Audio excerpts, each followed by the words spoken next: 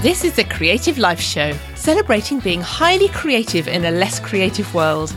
I'm Joanna Peters, coach and mentor to professional creatives and creative professionals, and I talk to other creatives, innovators and thinkers about how we create, face down our critics, stay on track, get noticed and paid, and do the work we want to do. And I'm sharing the progress of my own book, all about creative people and how we thrive. Hello and welcome. So hands up if you've ever thought, I'd be so much more successful if I was a bit more extrovert or introvert, if I was a bit happier or less anxious, more collaborative, maybe less sensitive or just braver. Today we're talking about whether any of that is ever true. And a spoiler alert, it's probably not. So my guest is Marianne Cantwell. Now she is the author of the best-selling book, Be a Free-Range Human. The first edition was translated into 6 languages and was a UK bestseller. She's updated and edited it, and the second edition is coming out now. That's September if you're listening right now. Now, the subtitle of the book is Escape the 9 to 5, Create a Life You Love and Still Pays the Bills. Marianne went free range herself many years ago, and while travelling the world, she's built up a huge community of free range humans and a successful business and writing blogging career around it. So now, like me, Marianne is also a real fan of understanding your personality and using that as the starting point for the life you want to create, which is why all these beliefs we have about ourselves can be so unhelpful.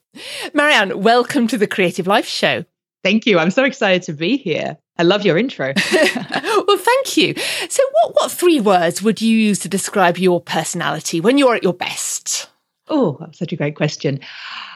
I would say enthusiastic, thoughtful, and also something about integrity, which is one of my biggest themes, that blend of enthusiasm, thoughtfulness, and just making sure that what I'm doing is true to myself and true to my word. They're kind of the 3 themes I keep having coming up. Right. Oh, I love that. What about the days when nothing's going right and you don't feel like any of those things? Do you have those days? Oh my God. Yeah, they're familiar, those ones. Honestly, and I talk about this so often. I try to be as open and public about it these days as possible, because I think that it's very easy to only see the outside of someone's world. And for me, while enthusiasm is my default state, I'm not in my default state all the time. I'm someone who finds it very easy to see the negative side, very, very easy to get knocked by something and not be sure how I'm going to get up again. So while my enthusiasm is very real in that moment, I would say there's a substantial amount of time, especially at different cycles in my life, where it isn't there and where I'm not sure if it's going to come back again. What words would you use for those days or periods? Ooh, I would say dark. And that's the only word I'd use. I use the word dark. Okay. That's great. And I think it's so great that we can talk about these things. And there's a lot I want to talk about around this. We have what you describe, I think, as sort of shiny hair entrepreneur, and everything's wonderful. And it's so not true for so many of us. But I ask all my guests at the beginning, what does it mean to you at this point in your life to lead a creative life? Oh, this is the best question. I am so into this idea. And it is about, for me, it's about being able to be self-expressed in whatever creativity is calling to me at that time. And by which I mean, I make a lot of time for myself to do things like paint. So while I'm not a professional artist, one of my biggest passions is intuitive painting. So I'm often up in my little place up in the hills in LA, painting away. I also think for me, creativity is around collaborations. It's about conversations with like-minded people where you feel that spark and that moment where the ideas come together. So it is about that self-expression and the freedom to be able to do that without having your inner critic run the show 24/7 when you're trying to have an idea or put something out there. There's no greater killer, is there, than that inner critic. So let's talk about a time when you've hit a particular creative challenge. Could you talk us through that? Yes, absolutely can. it's actually a surprising time because it was meant to be the time when everything was going right. And so for a long time, I didn't talk about this because I thought, was I allowed to hit a creative challenge at a time when things were meant to be going right? You know, we often ask this, am I allowed to be down when the externals of my life are coming together by so many other people's metrics? And the time that I hit a creative challenge, by which I mean I was creatively blocked, I wasn't sure what I wanted to be doing with my life anymore, and I wasn't sure where to turn, was actually about, I think, in the year or so after the release of Be a Free Range Human. Up until that point, I had been riding a high. I was loving what I was doing. As you said at the beginning, I created this movement of free rangers around the world. I was putting on these quirky little online events. It was a very creative and playful space, had such enthusiasm among my followers and my tribe. My book came out. It did better than expected, definitely better than my publisher expected. It started getting decent press. It started being shared by high-profile people. And I was like, I had all the things I thought that I'd wanted. And I was hit by, I would say it was the biggest waves of depression that I've ever experienced, because I've lived with on and off anxiety and depression most of my life, even though I didn't know what they were until recently. And I was hit with this blackness. And that's why I said before, when the enthusiasm goes, it feels dark to me. And I was hit at a certain point, maybe it was like a year or so afterwards, with this darkness, this blackness. And I didn't know what was wrong. All I knew was that I used to be someone who could sit down and write several thousand words. I used to do this every week to my email list. I used to write several thousand words in a love letter form. That was my absolute joy to do. And I suddenly felt like I had nothing to contribute. I had nothing of value to offer. And for that next year, Free Range Humans ran off what I call old me. I didn't know where to go. I didn't realize that I was actually experiencing something chemical. I was experiencing a real brain shift, which had a name, and it was depression, but I didn't know that. I just didn't know where to turn anymore. And so old me had luckily created a lot of content. And so I recycled that content. I luckily had an amazing assistant who could see that I could barely leave the house. I was traveling, but then I'd sort of stay where I was. I'd really struggle to leave. And so she kind of picked up the pieces. And it wasn't until after I very much dragged myself out of that, which I'm happy to talk about at the end of that, when I started to see the light again, and I looked back and I said, wow, that huge creative block that I experienced where I couldn't imagine having an interesting idea again, it was depression. And in that year, and actually for quite a while after, as my mind healed, I'd felt like my brain was broken, like I couldn't hold more than one thought in my head at a time, which is terrifying. I'm sure you can imagine, Joanna, as for people like us who are fast thinkers. You know, my brain and my being were my livelihood. They were my joy. All of this, I couldn't use it anymore. It was like I was broken. And it wasn't until afterwards I thought, wow, I didn't know what that was. And now I do. And that was probably my biggest creative challenge. It took me actually a few years to recover from that. It's very interesting, isn't it, these terms of broken and healing? Because I think it is like that, isn't it? The brain just somehow breaks down, stops functioning. Yeah. And by the way, the reason I talk about this is since I've been sharing my story more openly, I've seen other people come to me and said, I didn't know I was depressed until I heard you talk about it. And so I find it so important, because if I'd known what it was, I could have got help earlier, but I didn't. I just thought I was in a relationship I shouldn't have been in. I thought it was that. So it was just like this sort of massive excuses. But what you say there about broken, the experience that I had in that year, and this is why it to me was actually a creative challenge, it was like the different parts of my brain could no longer speak to each other. Is I'd have a thought and it would slip out of my head before I could capture it. I'd try to write a line and it would just slip away. And like the world was completely overwhelming to me at that time. So yeah, it's a sense of this thing that we take for granted, our creativity and our mind. It's only like that when it's working well. And so today I don't take it for granted at all. I am so grateful that my mind is working and everything comes together. I think you almost don't appreciate it until it goes away. I agree.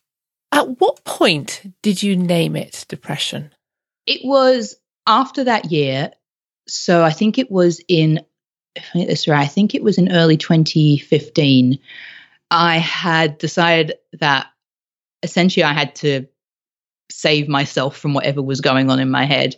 I ended the relationship I was in. I knew that to do that, I'd have to leave London. And like free range me was so scared of traveling at this point, which is insane. That's what I do. But I was so scared of traveling. I just thought the world was going to crush me in some way. But I made myself get on a plane. The only thing I wanted to do was go to Peru and do some plant medicine in the jungle, which is not me at all. I just had this calling. I was like, I have to go.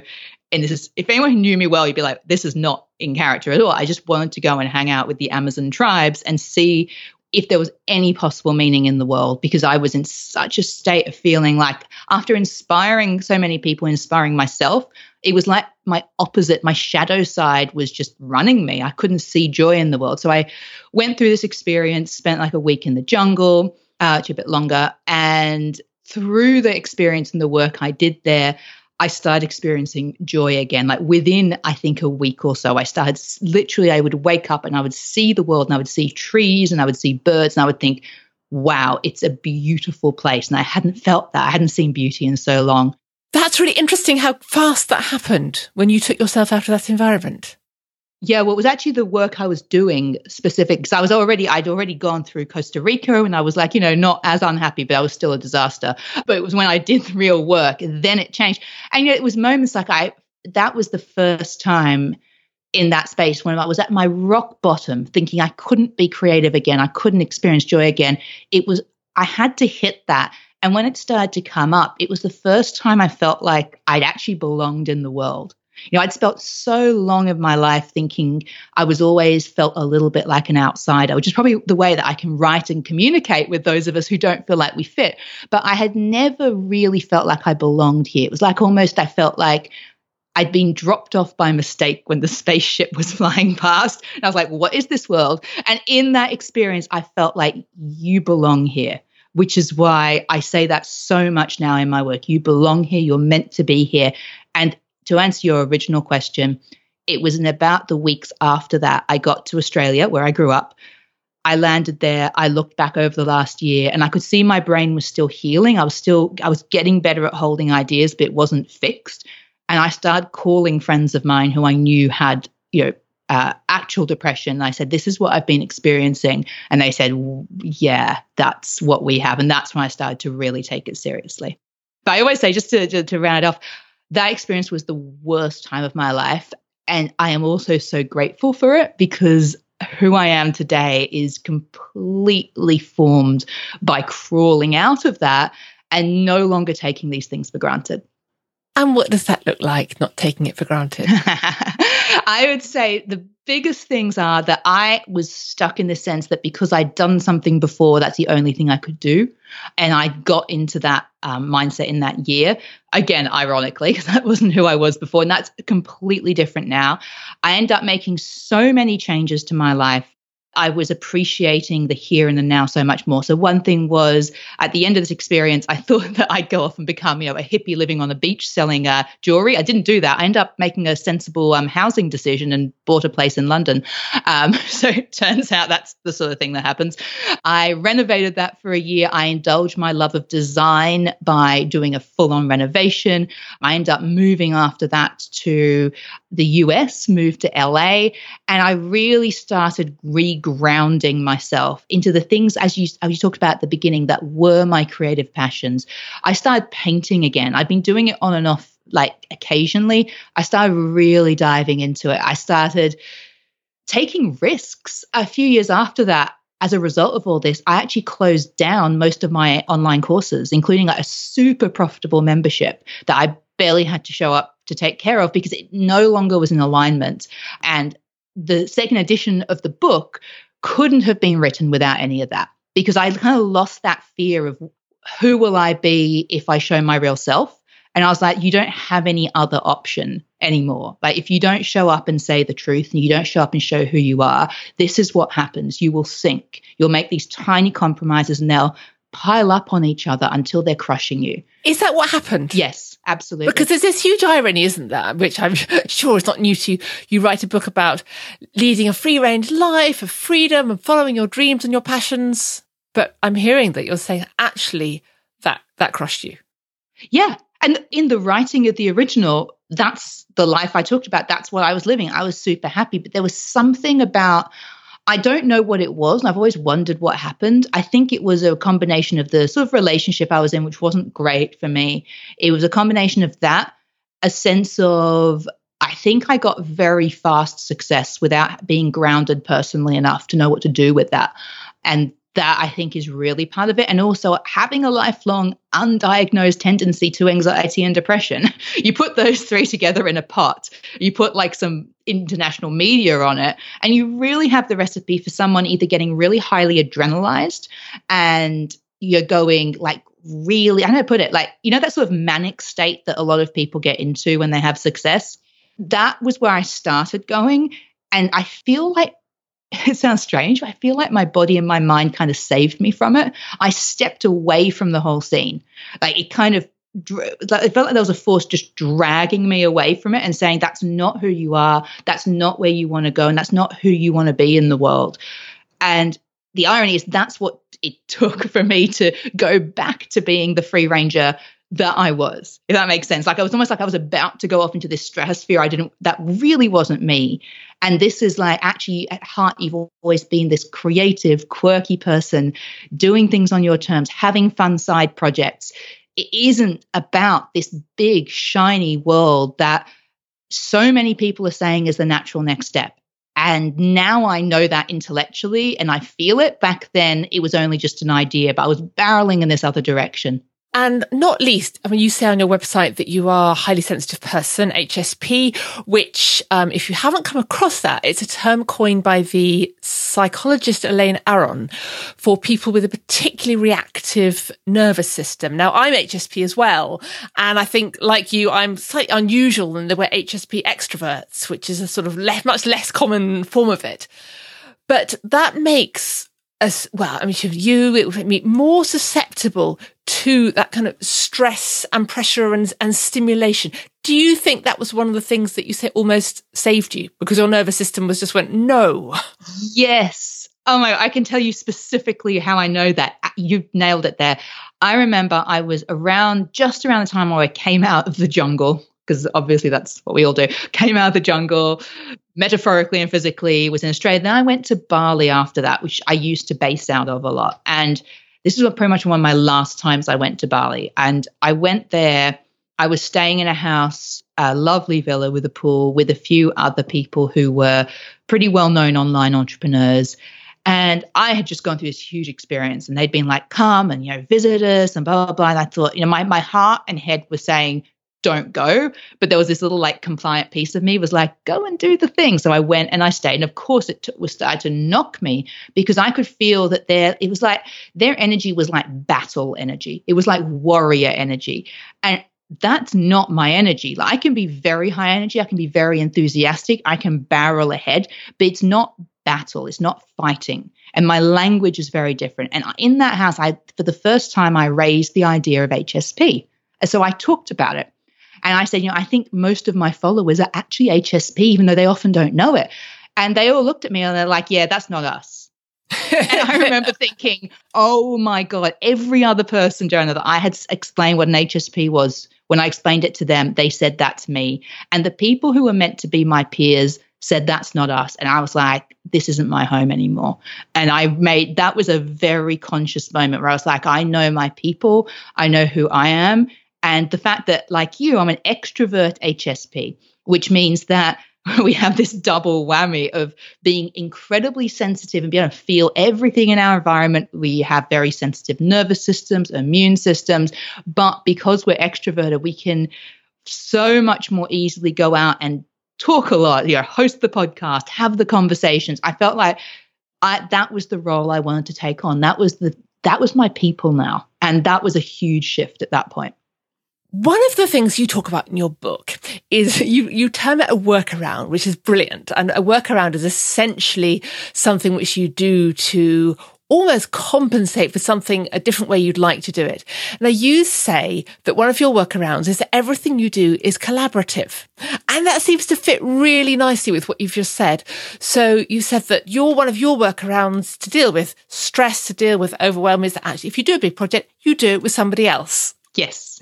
Does that come out of that, or was that always your way of working? Ooh, that's great. Yes, I would say that unconsciously, it was always my way of working when things worked. So when I try to do something without anyone to talk to, it just it would just feel sluggish and it would go slowly. It was around that time I started being very conscious of the fact that my pattern, I'm really into looking at patterns, was that whenever something worked for me, I'd had people around me who I could collaborate with officially or unofficially. So yeah, it's a huge part of how I work right now. What does that typically look like? This is you're going to ask that. So here's an example. The second edition of Be a Free Range Human, it certainly isn't just my book. When I was rewriting a lot of it and adding a whole bunch of new content, I had people on the other end of the phone who I could call, who I could Skype, who knew the free range world well, some of whom were previous readers who'd changed their life because of the book. And I would go and have deep conversations with them about the new section. So I wasn't making any of these decisions myself, right? So it was up to me to pull off the final writing, but people were revising it. People were saying, you can't possibly cut that part. That part changed my life. And I'm like, okay, right, not cutting that part. And so that to me is collaborative. So the way it works, that I find can be very helpful for people like us, is that it's a sense of having a creative partner on every project, but that creative partner can be unofficial. So for one of my book chapters, I had a creative partner who I named in the book as being core to that. But for other sections, I had a creative partner, actually two creative partners who aren't necessarily named, but who are mentioned elsewhere. And so you can pick and choose who your creative partner is at any point. It can be someone actively collaborating or not, but I think it takes away that sense that the entire world is on your shoulders and that you're supposed to sit in a white room, look at a wall and figure out all the answers yourself, because that isn't how our creativity really works. And when you're talking about that, I'm really getting a sense of that enthusiasm and joy that you said as you at your best. And really having moved away from that darkness, is that one of the strategies you use to stay away from the darkness, or is that just a thing that is always potentially there? I think that I've now made friends with all the sides of me, which I know sounds a bit odd, but let's just say as I was writing the book, I think around end of December or January, I hit a depressive patch while I was doing second edition, but I'm so used to it now that I can see it coming. So I can see the signs of how my brain's switching. And so I can get through it quicker. But the key for me is, number one, yes, talking to people. Because the first thing I think we do when we're starting to sink is we isolate. And that certainly is my habit. I isolate straight away because I'm like, I'll talk to people when I'm feeling better, when I'm socially acceptable, when I'm sparky me. And if I do that, I will definitely sink. So the first thing is, as soon as I twig this is happening, I just have to start having conversations with people who I love. So that's the first one. But the second one is with those conversations, making absolutely sure that I'm doing the things that will take that state of being seriously. So one for me is exercise, which I know is, again, a very strange thing to talk about with creativity. But for me, if my brain isn't functioning, then my body needs to move. It's incredibly important. So you layer all these things together, and yes, people are important, but I think also self-awareness and not feeling shame about something about you, whether it's anxiety or depression or a personality quirk. And instead, as I say in the new edition of the book, actually embracing that and treating it as, I guess, sensibly as you would anything else in a business. If you had a product that had a certain way of turning on, you wouldn't tell it was wrong for doing that. There are so many things we don't label as wrong. And if we label the things about ourselves that are innate to us as wrong, we don't deal with them. And if we don't deal with them, they take over our lives. I think that, to me, is the biggest switch in the last few years. Right. And the flip side, of course, if we don't see them as wrong, they can be strengths and we can just use them for what they are. Oh, my gosh. Yes. Being, as you know, Joanna, being an HSP, if I wasn't a highly sensitive person, I wouldn't be doing what I'm doing today. I wouldn't be able to write a book of this type. But my book is an empath's book. I think like it's all about the reader feeling like I'm talking to them individually. It's about being able to feel into them so intimately that people write back and say, how did you know I was thinking that at the start of that chapter?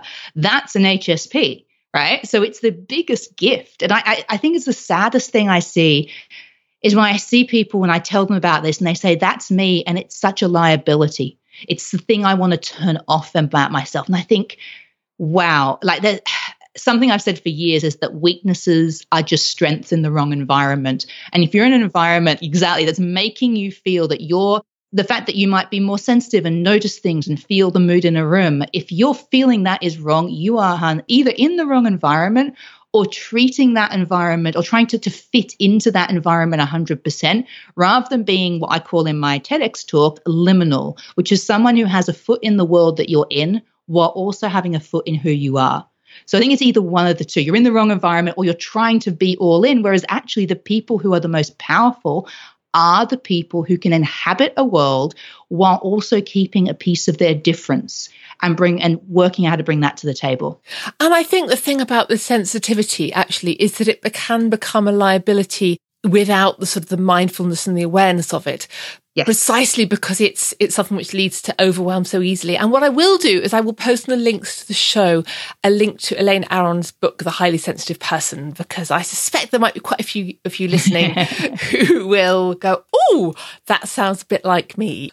Yes, absolutely. And you know what? I'm just going to add to that. If anyone is listening and feels that, I really, really believe that while it yes, absolutely can be a liability if we don't harness it, it is such a strength to be a very high functioning HSP in a world where understanding other people, being able to feel into the world around us is absolutely key. You know, we're moving in a world now where algorithms and computers are getting smarter than humans. And empathy, the ability to feel, is the one thing that right now isn't able to be done. Like, this is the most human trait that we have. And I would really encourage you to look at how you can use it differently. You know, for me, it's been writing in a field that's full of very straight down the line how-tos and being able to bring heart to it. So how can you do it by using who you are rather than fighting it? And I think with the coming back to the looking after oneself, for me, a real insight was the permission to walk away from busy, noisy, overwhelming environments. Oh my gosh, I feel you. Here's a question for you, Joanna. Do you go to like big conferences? Is that something you ever do? I have done, but these days I will give myself permission to go. Although I'm extroverted and enjoy having conversations, I will look for the one-to-one conversations or give myself permission to go and sort of hide in a stairwell with a book or go for a walk at the breaks if I want to. That's me too. I always say I'm only happy being at a conference, like a big one, if I'm speaking, because the stage is super safe. For me, that's my version of HSP. I find the stage so safe. People are like looking at you, but they're not like all over you. So it's funny, you know, this is why I want to talk about this openly, because, you know, we see people who are happy, who are enthusiastic, and we often don't see, and the more I talk about this, we often don't see that your and my story isn't that unusual. It's just that it's not talked about. So we have this sense we have to do things another way, which just, it makes no sense when you look at how people really are. We have the sense that we're broken. And I think there is a sense that we do break, but we're not broken fundamentally. It's just that I think we've stressed ourselves out to the point we've pushed our engines too far. Yeah. All that. Yeah, that's one of the things that we can do. Marianne, this has been fantastic. Where can people connect with you and find out about Be a Free Range Human? Well, they can connect with me if you're on Instagram. Come and say hi at Free Range Marianne and watch my stories, because that's where I'm usually playing. And you can check out Be a Free Range Human at beafreerangehuman.com. Do put your name down on the email list, as I am going to be doing some cool events and stuff around the book being released. And there's also mariannecantwell.com, isn't there? Oh, yes. all of those will be on the website at creativelifeshow.com for the episode, including the Instagram, which is full of sort of bright sunshine. There's a lot of shiny hair there, isn't there? But it's rather wonderful. Oh, absolutely. And this is why, by the way, I just want to be really clear on that. That's something we didn't get to talk about, but I do want to say quickly, is that when I decided to be a lot more open about, having these other sides to myself, I realized that that's not who I am most of the time. And who I am most of the time is who you see on my Facebook and my Instagram. So these conversations, it doesn't mean we're not one thing. We don't put ourselves in I have occasional depression, I'm an HSP, I'm a bright, shiny haired person. We're not in one bucket. And I think that's why I've been so passionate about being able to be all these things really publicly. So thanks for letting me add that in. And I'm just going to add one thing in that there's increasing research among creative people that actually says we don't conform to the normal categories of introvert, extrovert, the traditional ways we've divided people psychologically or other behaviours. Actually, we can be all these things simultaneously. And that's a whole other conversation for another episode. So thank you so much for listening. I'd love to know what your big takeaway from this episode is. Come over to the website or email me at joanna@joannapeters.com. I'd love to know what your takeaway is and what insight that's helped you with, perhaps with your creative work this week. So Marianne, thank you so much for coming on and sharing all that. And I hope that Be a Free Range Human is a huge best-selling success the second time round. Thank you so much. Thanks for listening. I'll see you back here very soon.